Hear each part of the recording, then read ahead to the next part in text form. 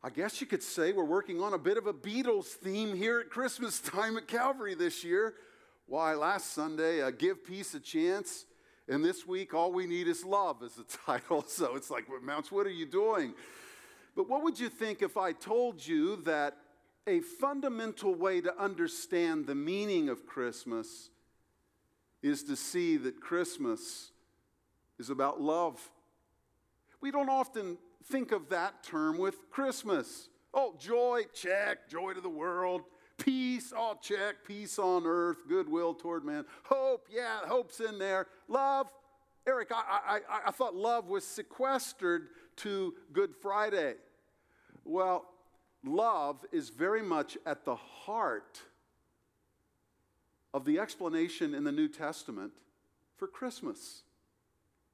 I want to show you that this morning. And beyond showing you that, I want your heart to be moved by that. It is an amazing thought that the one who made everything that is could not love us more. And those of us who've embraced that love and carry that love forward carry something that is life-changing. It changes our perception of ourself. It changes our perception of our experience. It changes our perception of our past, our perception of our present, our perception of the future. He loved us and gave himself for us. In explaining Christmas, the writers of the New Testament go out of their way to accent love. So this morning we'll go two different directions. One, I want to show you two passages in the New Testament that present Christmas as a grand act of love. And then, before we leave, two questions that these two passages ask us. Because this isn't intellectual filler. God didn't send his son to satisfy our curiosity and give us religious Bible facts to win at Bible trivia when, Christmas gatherings get a little flat and somebody plays that game. We are to have our lives marked by what God did for us in Christ. So let's go there. Let's start this morning in 1 John chapter 4. 1 John chapter 4. Number one, love came wrapped up in a package of swaddling clothes. Luke 2:12 says, "This will be a sign for you," a message to the shepherds. "You will find a baby wrapped in swaddling clothes and lying in a manger." Often love is associated with Calvary, not Bethlehem. But you can't have one without the other. It's interesting, some see in the swaddling clothes, while mothers have been swaddling their infants for millennia, wrapping them up tight to impersonate the security of the womb. Wrapped in strips of cloth, some have seen an anticipation of the death of Jesus and how mortal remains were prepared for burial in the first century in wrapping them in cloths and anticipating his death. But note from 1 John 4 and the other passage that we'll look at, how the Savior's birth is tied inextricably to the Savior's death. 1 John 4, 7 through 14, the love of God was displayed at Bethlehem. Beloved, let us love one another, for love is from God. And whoever loves has been born of God and knows God. Anyone who does not love does not know God, because God is love. In this, the love of God was made manifest among us, that God sent his only Son into the world so that we might live through him. In this is love. Not that we have loved God, but that he loved us and sent his Son to be the propitiation for our sins. Beloved, if God so loved us, we also ought to love one another. No one has ever seen God. If we love one another, God abides in us, and his love is perfected in us. By this we know that we abide in him, and he in us, because he has given us of his Spirit. And we have seen and testify that the Father has sent his Son to be the Savior of the world. Hear the word of the Lord. This love of God was displayed at Bethlehem. Look at verse 9 of 1 John 4. In this, the love of God was made manifest among us. In what, John? In this, he says. What is the antecedent for this? To what does this refer? It is the action of God making himself manifest, making himself known. It is the action of God sending his Son. Now, there are two critical verbs here. One is in verse 9, and it's used only once. Was made manifest. In this, the love of God was made manifest, was made known, was made clear, was unveiled. In what? In the coming of Jesus. In Bethlehem. Was made manifest. Verse 9. Then the word sent is used. Verse 9, verse 10, and verse 14. It shows up 3 times. These verbs carry the mail for the meaning of Christmas. They tell us what happened. Eric, what happened at Christmas? God's love was made manifest. God's love was made known. God's love was revealed. God's love was disclosed. How was it disclosed? When was it disclosed? When he sent his Son. And Bethlehem uncorked a very clear picture of the love of God. God acted in Bethlehem to reveal himself and make himself known. Andy and I lived for about 16 years in a neighborhood, and mercifully for us, we lived in the back end of the neighborhood, and we could get in and out easily. But the neighborhood was known all over our area as being the go-to place for Christmas lights, which meant, in the boastful pride of life, people would have these, Geico commercial contests to see who could put the most lights on your house. And it got ridiculous. And people then all wanted to come and see it. So there'd be Greyhound buses driving through the neighborhood. And if you ever drew the short straw and had to drop off somebody's kid there, you were consigned to a long time getting in the neighborhood, then forever getting to their house as everybody's putzing through the neighborhood. It's like, we lived in the back. We could get in and out easily. But every year, that was the drill. And the time when it was all made known how great their lights display were, was Christmas. And you get some idea of the creativity of the household. Well,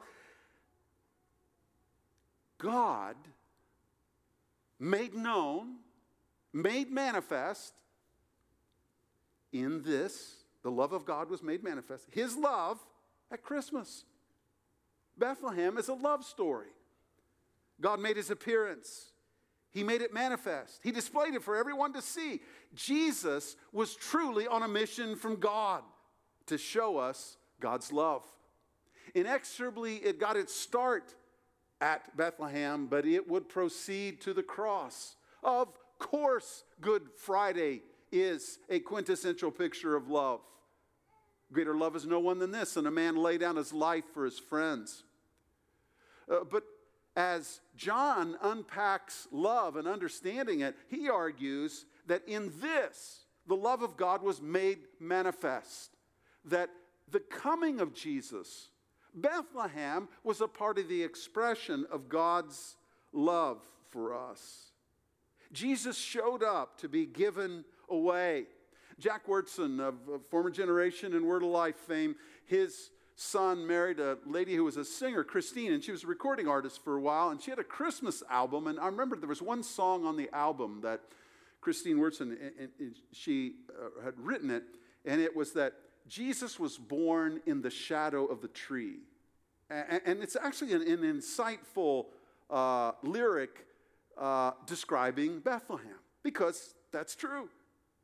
But this love broke out. It was manifest when God sent his Son. Now, Jesus shows up to be given away. Last Christmas, I remember I opened an envelope from a friend of mine from out of state who knows we're contemplating putting up this student activity center next to the firehouse. And he sent a nice gift. I thought, wow, that's great. And the check fell out of the envelope as I was and I read the note. But then I felt bad because all great gifts cost something. And he wrote, Eric, we're praying about this project. We're excited about the project. And we're with you in it and cheering for you. And we decided that this year, rather than give gifts to our kids, we would send you this gift for the student activity center. Well, I was thrilled for the student activity center project, but I was kind of hoping that the kids wouldn't find out that I'd ruined their Christmas, because all great gifts cost something. As everybody sits here anticipating their Visa bill and understands what that means, all great gifts cost something. This great gift cost something. But it was God's yearning to make known and make manifest his love, which means we wouldn't know of his love unless he had disclosed it. He had to make it clear or we wouldn't have gotten it. And why did he make it clear? In the stable.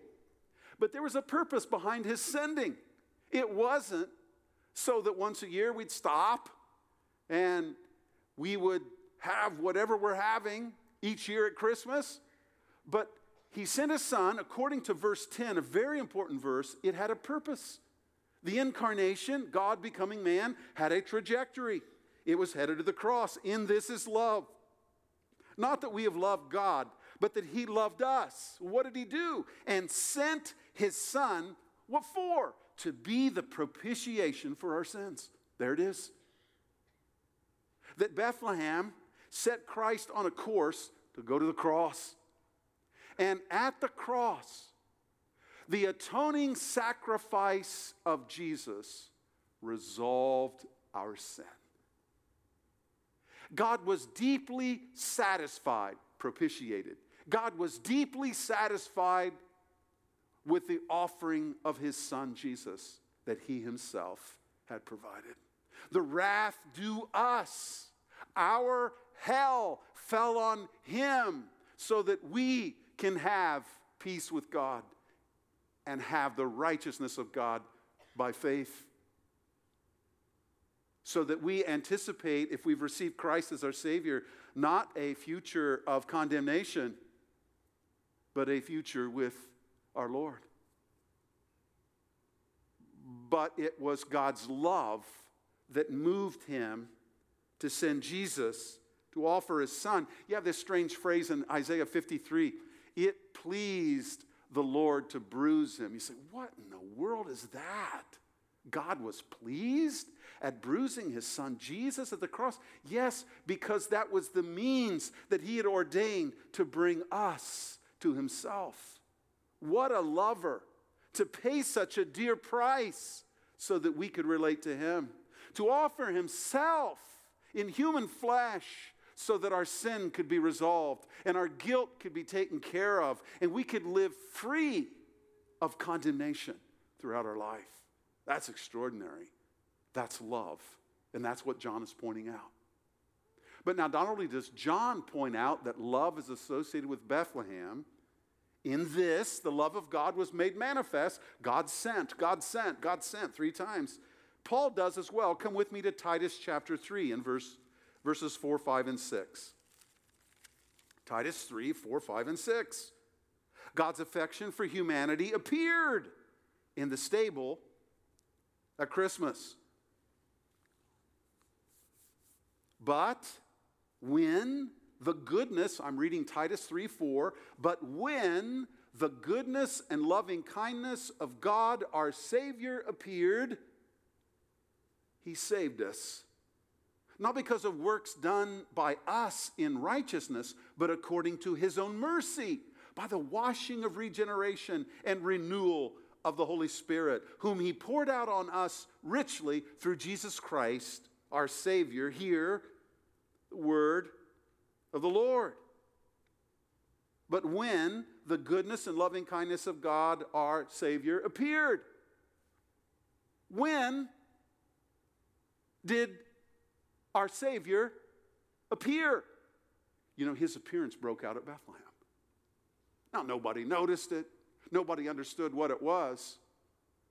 But there's a way of understanding, and it's the way the Apostle Paul is tutoring us to understand. There's a way of understanding the incarnation. There's a way of seeing Bethlehem as a place where God appeared in Jesus Christ. And his affection for humanity is seen in the stable. An appearance of whom? An appearance of God. Now, in pop culture, there'll be a person, and sometimes somebody will, maybe a social writer for the Cincinnati Enquirer will figure out that some person that somebody thinks is a big muckety-muck is coming into town for something. A few years ago, they filmed a movie in Cincinnati, a part of it, Dark Waters. It's about a court case in Parkersburg, West Virginia, in DuPont, and Anne Hathaway was the lawyer's wife. If you're a freak job like me, you'd kind of like that movie. But anyway, Anne Hathaway was in Cincinnati. And it was heard that she was here. And so then there were people wondering, will we see an Anne Hathaway sighting in Cincinnati? Will we see her? Or is this strictly a business trip and nobody will see her except the cast and the set and those professionals working there? But they ask questions like that. Will there be an appearance? What is most amazing is that God appeared bodily in human history in the person of Jesus Christ. The infinite, eternal, self-existent God dwelling majestically in unapproachable light shows up in human flesh. Fully God, fully man, inseparably united, without division in one person, in the Christ child. God's affection for humanity appeared in the stable. What appeared? Look at verse 4. But when the two elements are accented, the goodness and loving kindness of our God. All right, if the appearance breaks out in Bethlehem, what are we looking at? Embodied in Jesus. According to the Apostle Paul, we're looking at two things. Number one, the goodness of God. This is a beautifully rich term that at its heart has the notion of kindness. Of all the ways you conceive of God, do you consider him to be kind? God is kind. And long to share his kindness, his goodness, his generosity. That's at the heart of this notion. If you take the ingredients of kindness and you take the ingredients of goodness and you take the ingredients of generosity and you stir it up, you get this term right here. But when the goodness, it's translated goodness here in Romans 2:4, the kindness of God leads us to repentance. It's translated kindness there. Both of them are correct. It's hard to get one English word that captures this. At the heart of it is deep goodness, massive generosity, wonderful kindness. That's what appeared in Jesus. But secondly, these terms could not be any more tender to us. Are you calloused in your response toward God? In your perception of him? Oh, he's kind to his own. He's tender to his own. When he appeared, what was it, Eric? What did we see? According to the Apostle Paul, we saw the goodness of God. We saw the loving kindness of God. Here is a term built, kind of two terms jammed together. One, a term for love. The other, a term for, we could say humanity, or in general, we could say man. You have a picture of man loving. Nobody loves mankind like God loves mankind. And that is seen in the appearance of Jesus, who appears. What do we see when he appears? We see the goodness of God. We see the loving kindness of God. And remember, that Old Testament concept of loving kindness was that dogged affection that is relentless and would not let us go. That's what we see appearing in Jesus, the goodness of God, the loving kindness of God. You ever run into a new mother, her firstborn, so proud, holding the baby, and you might be doting over the child and have the mother point to the baby and say, right here is a bundle of love. Well, never could that be more aptly spoken than as Mary held Jesus. Right here is a bundle of love.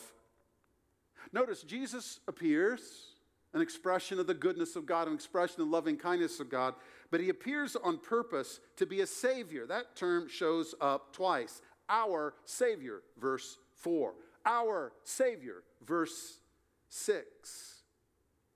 It's about God acting. Remember, Titus 3:5. Notice the actor. He saved us. We're recipients of the action of God. What kind of action was it, Eric? It was his goodness in movement forward. It was his loving kindness. It was his act to save us in his Son, a quintessential act of love and affection. What did God do? He appeared. Why did he appear? He appeared to save us. Now, it's interesting. In verse 11, the Apostle Paul in the book of Titus likes this word appeared.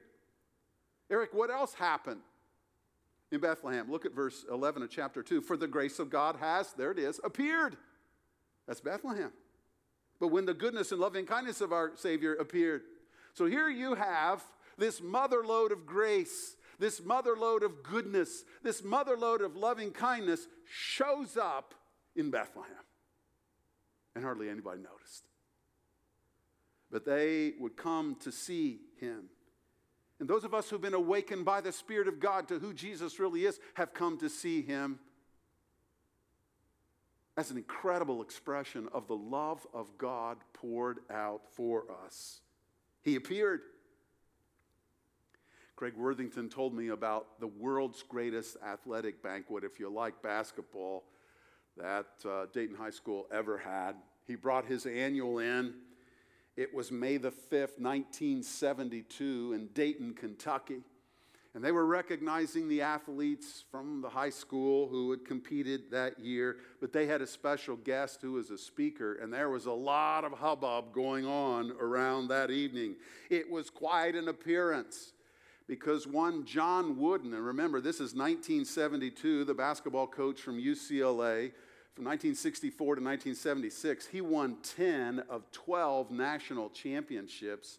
Unheard of. It will never be repeated. But in the midst of that run, he flies into Cincinnati and shows up in Dayton, Kentucky at the high school, and they've never had an athletic night like that because it was the appearance of none other than the guy who used to coach the high school basketball team when he left Purdue, John Wooden. And it was a great night, and it lives, Craig will tell you about it, it lives in his spirit yet. It was fun talking to him about it. What an appearance. There was great hubbub there. What's extraordinary and quite an irony is this appearance in Bethlehem, nobody noticed. Why, it was standing room only and the most solicited ticket in Dayton, Kentucky they've ever had in May the 5th, 1972. But at Bethlehem, nobody knew what was going on. Nobody was paying attention. God had to go out and coax some shepherds in to be a part of this appearing. Now, looking back, we understand it more than we ever did. Now, please understand that Bethlehem was the quintessential act of casting pearls before swine. This is what makes this appearing so extraordinary. This is what makes this sending absolutely incredible. This is what makes this manifestation of love so amazing. Remember, Jesus had said in the Sermon on the Mount, Matthew 7:6, "Do not throw your pearls before pigs, lest they trample them." What does he do? He brings the pearl of great price to humanity, and humanity could have cared less. Hardly anyone noticed. You know who throws pearls before swine? Fools. Christmas teaches us that God is a reckless lover because he sent his son, notwithstanding humanity's broad disinterest in himself. What makes God's love stand in bold relief is who it is intended for. Me and you. Those having gone our own way. Those thinking first and most of ourselves rather than our Creator who made us. Jesus was sent to a fallen world who opposed God.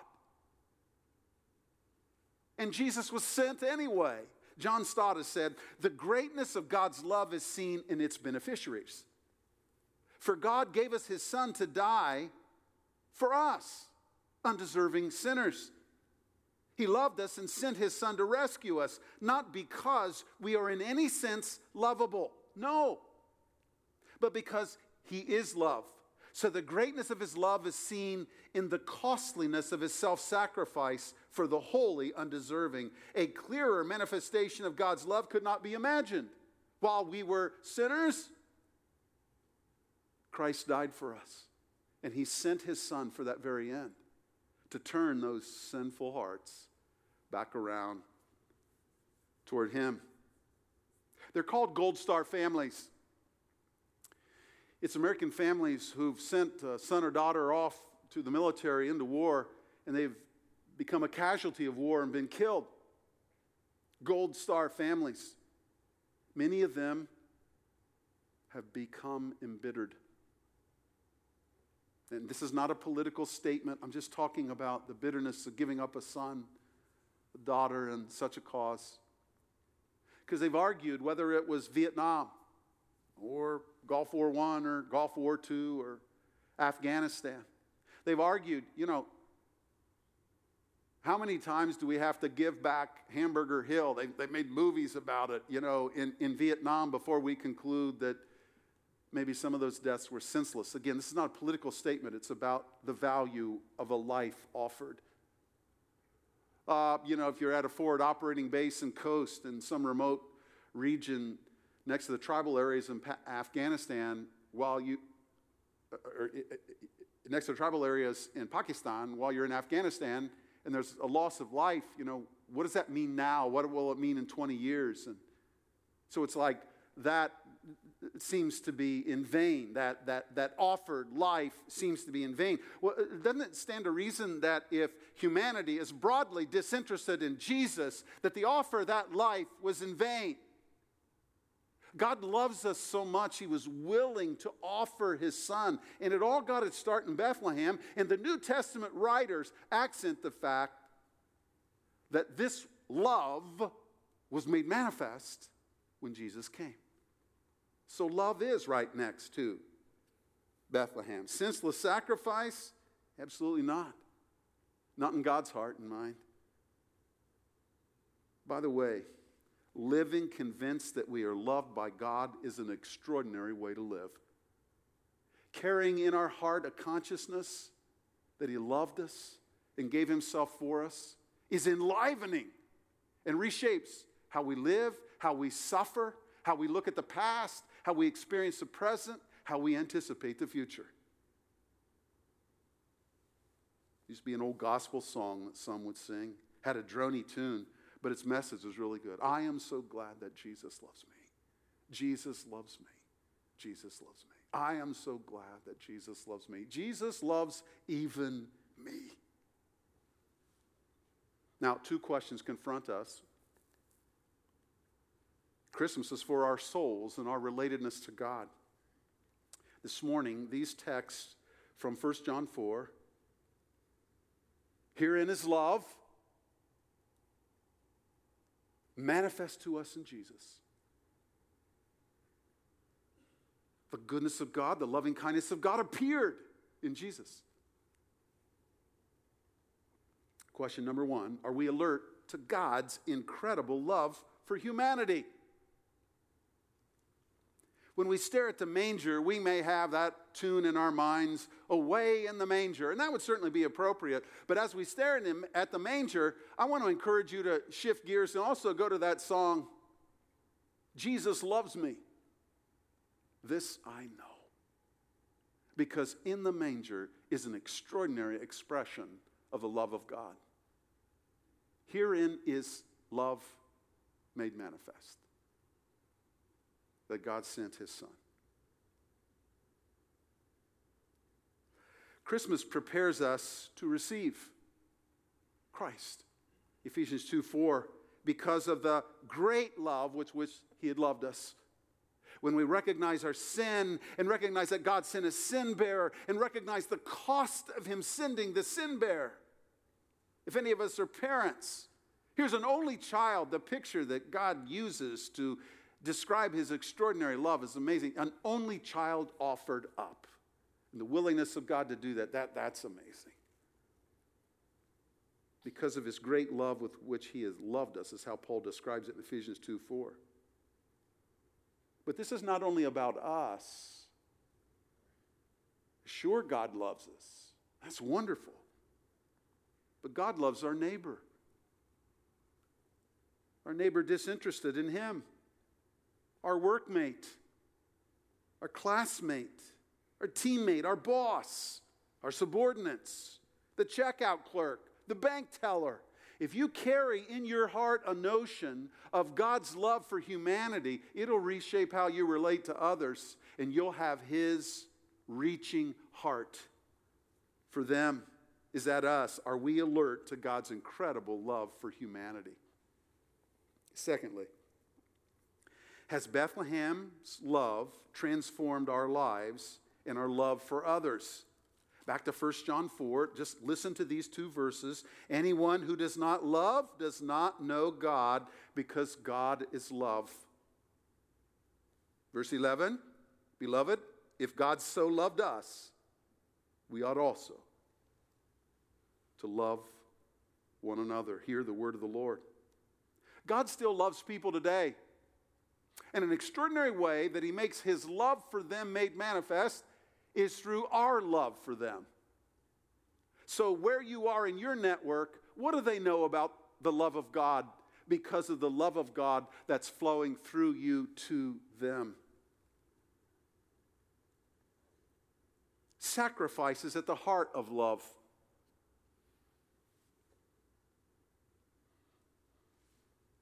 It's hard. If you're a husband, if you're a wife, if you're married, and you don't know that love is hard, you don't understand love.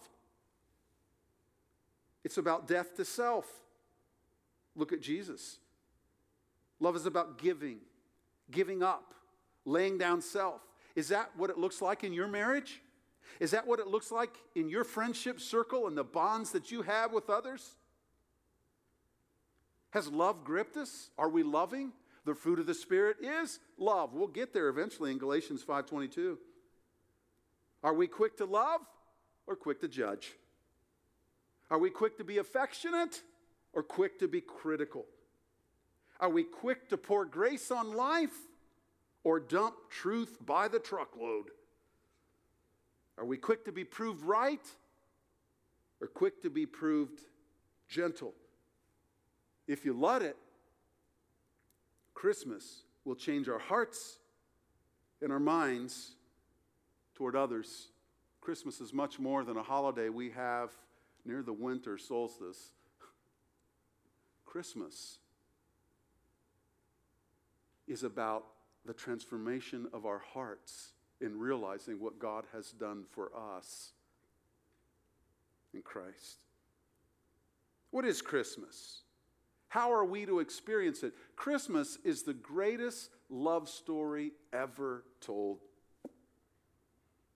Roger and Nina Ambrose are now world famous for a father loving his daughter and a daughter loving her father. It would be something akin to Eric Mounts and Abby Gordon. And I know there are other fathers here who deeply love their daughters. Well, Roger and Nina have a famous relationship, and she loves him. They're in England. They're in Chelmsford. Roger is 77 now, and he's experiencing some memory issues. They're suspicious of the onset of Alzheimer's, and he's had to go into a home. But loyally and faithfully, out of her love, she regularly made the trek to the Manor Lodge care home, and her and Roger had famous visits. Then March came and the pandemic hit. And for 5 weeks, she didn't see her dad. And he didn't see her. And it was very difficult to communicate anything. To add insult to injury, with the closing down of the economy, she lost her job and was unemployed and was sitting at home. And it dawned upon her one day that she ought to do something about this to change it, because she couldn't stand not relating. So she conceived of a plan. She went and knocked on the door at Manor Lodge Care Home, and she said, "What do you need for me to do? I present myself to do it." She started as a volunteer, and they eventually hired her, but all the while, out of her great love for her dad, there was no payment that she would have to offer in sweat equity that would keep her from being with her dad. She loved him so much that she was willing to pay whatever cost she had to pay so she could be with her dad. And so now, 5 days a week, as she's the activities coordinator at Manor Care Home, she and her dad are famously and sweetly enjoying the mutual love that they shared together. Eric, I don't get Christmas. What is it? It's God loving us so much and yearning to relate to us so well that nothing was too much to surmount so that he could come and we could sup with him and he with us. Oh, wow. The deep love the Father has for us. Thanks be to God. Father, thank you for your affection for us. How can a person be unmoved by you moving heaven and earth to appear sending your Son so that we could understand love and understand you and your heart for us? Oh, Lord, indeed, joy to the world. Indeed, peace to the world. Oh, God, indeed, love, great love to the world. Thank you. We come to you this morning.